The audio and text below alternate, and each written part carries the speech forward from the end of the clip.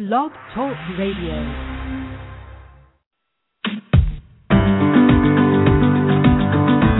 Hello, this is Dr. Carol Francis. Welcome.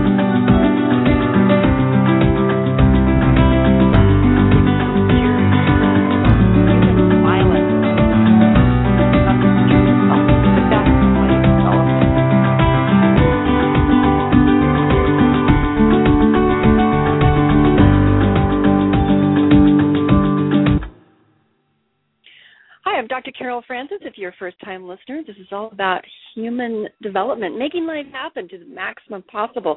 And right now, guess what, in our society, we have to understand human violence and the tendency to want to destroy or master, overpower, or threaten, because that's part of the human existence as it stands now. It's disgusting that that's what we have to deal with. And there's so many positive things that we could be doing with our life, creating so many amazing technological advances as well as humane advances.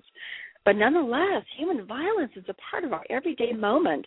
We turn on the radio or the television, and there is not a moment where you're not going to be harassed by somebody doing something in violation of someone else's rights. Right to live, right to feel free, right to feel comfortable and safe. At least that's the way we characterize in the United States. It's even kind of written into our Declaration of Independence, the right to pursue happiness. Really? That's not necessarily the way everybody has life. We have to deal with individuals who are abusive, whether they are family members or neighbors or teachers or priests. We have to deal with individuals who just suddenly have an impulse to kill or shoot or rampage. We have to deal with individuals who spend their life terrorizing others because they've been programmed to feel like it is in their karma, their religious best interest to go and overpower and terrorize other individuals.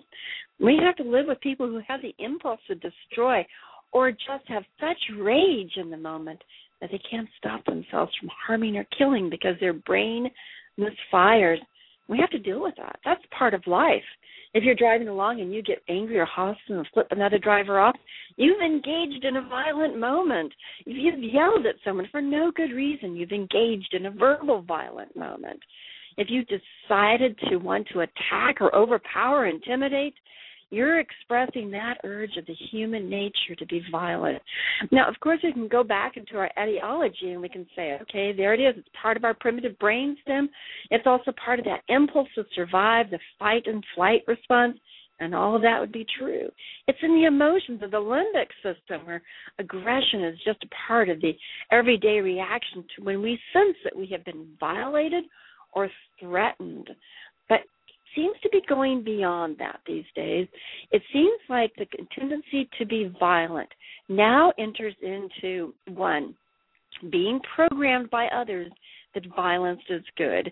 Two, having that prohibition against violence, that little something inside that says, no, don't do it. You might think it, but don't do it. Don't act on it. That taboo that's instilled in us, that's part of becoming civilized as little children when our parents say, no, you can't do that. They put a prohibition, and either because you want to please them or you don't want to get the punishment, you learn to develop that wall, that taboo against becoming violent yourself. Or maybe you've evolved into having a humane attitude where you just care, love about people, and you really feel like that's going to be the superior approach to everything. But nonetheless, that violence and that capacity exists inside of you. But when that taboo or that humane attitude is not developed, or that taboo has been crossed over, then it becomes a little easier each and every time. Now, you know me, I'm not going to reveal anything that a patient or client has ever shared with me. It's just simply not fair. That information goes with me to the grave because people who come to see me in person deserve the confidentiality and privilege that they get to be able to say what they need to say.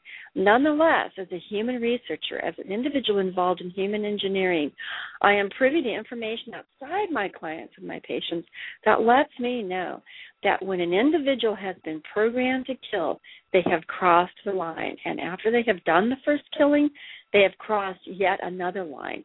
And there's just something about that experience of having killed someone that either makes them harden to the next killing or makes them actually have an appetite for doing further violence. It's just like crossing a line that once you've crossed it and you found that you could do it, or that it even had some sort of satisfying impact on you, that you do it again. There's no excuse for this. Not trying to give an excuse, but a realization. One of the ways in which we cross the line every day is when we watch TV. And in the fiction of everything that we watch, we can get into the verve, the excitement, the adventure of watching our hero be actually the massacre. We know that television has crossed the line many times where we actually are rooting on the side of the person that's doing so much violence. And we can, in our brain, get so involved in that we forget that we're actually violating our own ethics or value system or the humane attitude that could promote an attitude of peace. Now, I'm not advocating not watching television. I enjoy my adventure shows as well as anybody next to me, maybe even more. But I think we need to be really fully aware that once we are programming our brain to be okay, even enjoy in the entertainment of television or movies, that we have to realize that does have an impact on us and numbing us to what's going on. We also get numbed by all the news, the radios and television. We get numb to this. All we want to do is make sure that our friends and family are not harmed. We become protective of our inner circle, but the outer circle is them, not us. Is it really them or not us, or is that just the way we cope with the fact that it's so prolific in our society, and therefore we cross the line of tolerating that it happens to them, and then we become intolerant when it happens to us. Wait a minute. Is that also us becoming numb and buying into it? Yeah, to some degree it absolutely is. Or how about when we're absolutely convinced that killing is warranted? Okay, if you're under threat or your loved one's under threat and you kill in defense, we can all kind of buy into that. That's even taken care of in the criminal system in our definition of law. But wait a minute, how come some individuals, when they're abused and they kill the abuser, they're actually seen as a criminal? Well, that's not really been all that uncommon. And even in our courts today, we're wondering whether or not Jody, for example, did she kill out of self-defense, post-traumatic stress disorder, retaliation for being abused, having some sort of strange process, or was it connived?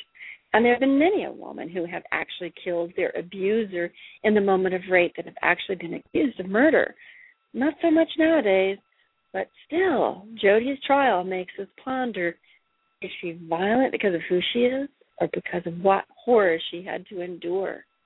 So if we define a line that if you endure horror and you kill, that somehow makes it sensible, we still have to realize we've crossed the line. And what's our rationale for that? Let's talk about soldiers for a moment. Yes, I do work with soldiers and the soldiers' families. However, none of this is coming from my communication with clients or patients. Outside of that arena, soldiers have confided or said to me when I am not in that confidential situation that, yes, once they have done the first killing as a sniper or in a military situation, there is something when you cross the line. It either horrifies you and makes you shrink and forever hold that post-traumatic stress reaction to how horrible that was, how taking that person in their life at the hand of their gun and shooting to the point of killing was absolutely the worst and most distressing moment they can recall. Whether it's a World War II veteran, Korean War veteran, Vietnam veteran, or currently, those are half of the reactions. They crossed the line, and the response was horrifically that they wanted to shy away from it. There are those individuals, once they cross that line, though, they actually enjoy the experience. It's an extreme, it's a high, and they wonder curiously about their salivation over that sort of experience, and yet they do have it. They've crossed the line, and there's something appealing about it. Let's correlate this for a moment, not because it's an exact correlation, because remember, we train our soldiers to defend us by killing the enemy, or at least restraining them. And when that soldier's under a life and death situation, would you ever fault a soldier for actually defending themselves as well as us?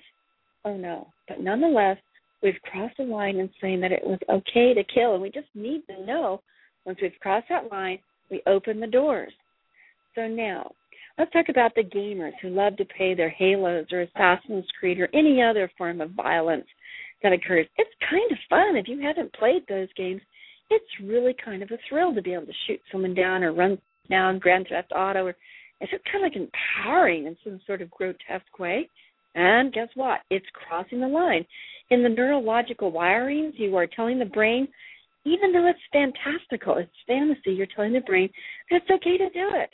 And some individuals are wired such that once they cross that line, they actually begin to wonder what it would be like to do in real life.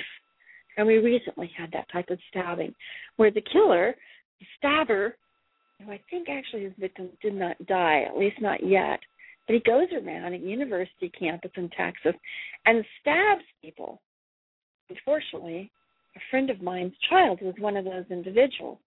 And so it's like, wow. And what did the person say to the police that arrested him?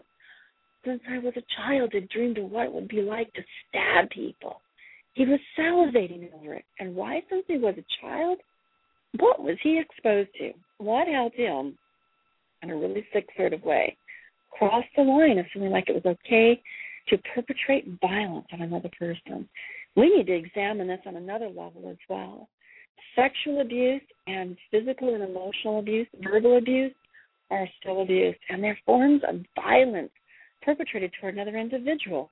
Well, if you've listened to any of my shows, please also include in that list the one that has a discussion with individuals who have experienced sexual and emotional abuse by priests, by fathers, by, I could go on, people who should have been trusted and been the example of moral and ethical consciousness, cross the line to violate the right of another individual to feel safe, to have the right of their body to have privacy, to not be violated as a young child, and not to be brainwashed that priest or father or uncle or neighbor has a right to sexually, verbally, or physically be abusive.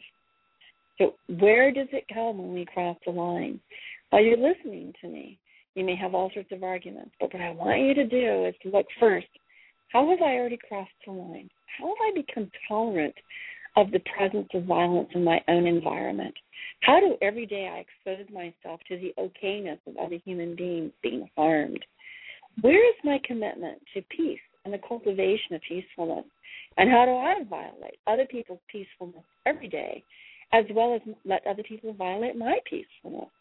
And what do I do in order to effect a change in the human consciousness to help us evolve beyond the okayness of being violent with one another? We're never going to end wars unless the human beings evolve away from the need to be in battlement. And how are we going to do that? By fighting our enemy? I know we need self-defense, and we need to protect ourselves. We can't be stupid by laying down passively in front of our enemies. I do realize that we've had wonderful leaders, especially in India, that advocated that very thing. But the truth of the matter is we're not going to be doing that. We're going to be defending ourselves. And now with the threats of North Korea and other such threats from terrorism that continue, we are very aware that we need to defend ourselves. But then how can we exacerbate the need to protect humankind, our own children, our own neighbors, and how about those neighbors across the Atlantic, Pacific, or whatever ocean you're next to? So contact me. Let me know what your ideas are. Dr. Carol Francis Show at Facebook. Write, response, interact passionately, but realize when you interact, do so with respect. And be aware when you want to cross that line and put someone in their place as if you have a right to exert your violent attitude toward them, even if they have done it towards you. Think about it and watch how have I become tolerant of anything that approaches inhumane attitude. With Dr. Carol Francis for a blog for thought today. Take care and thanks for joining me.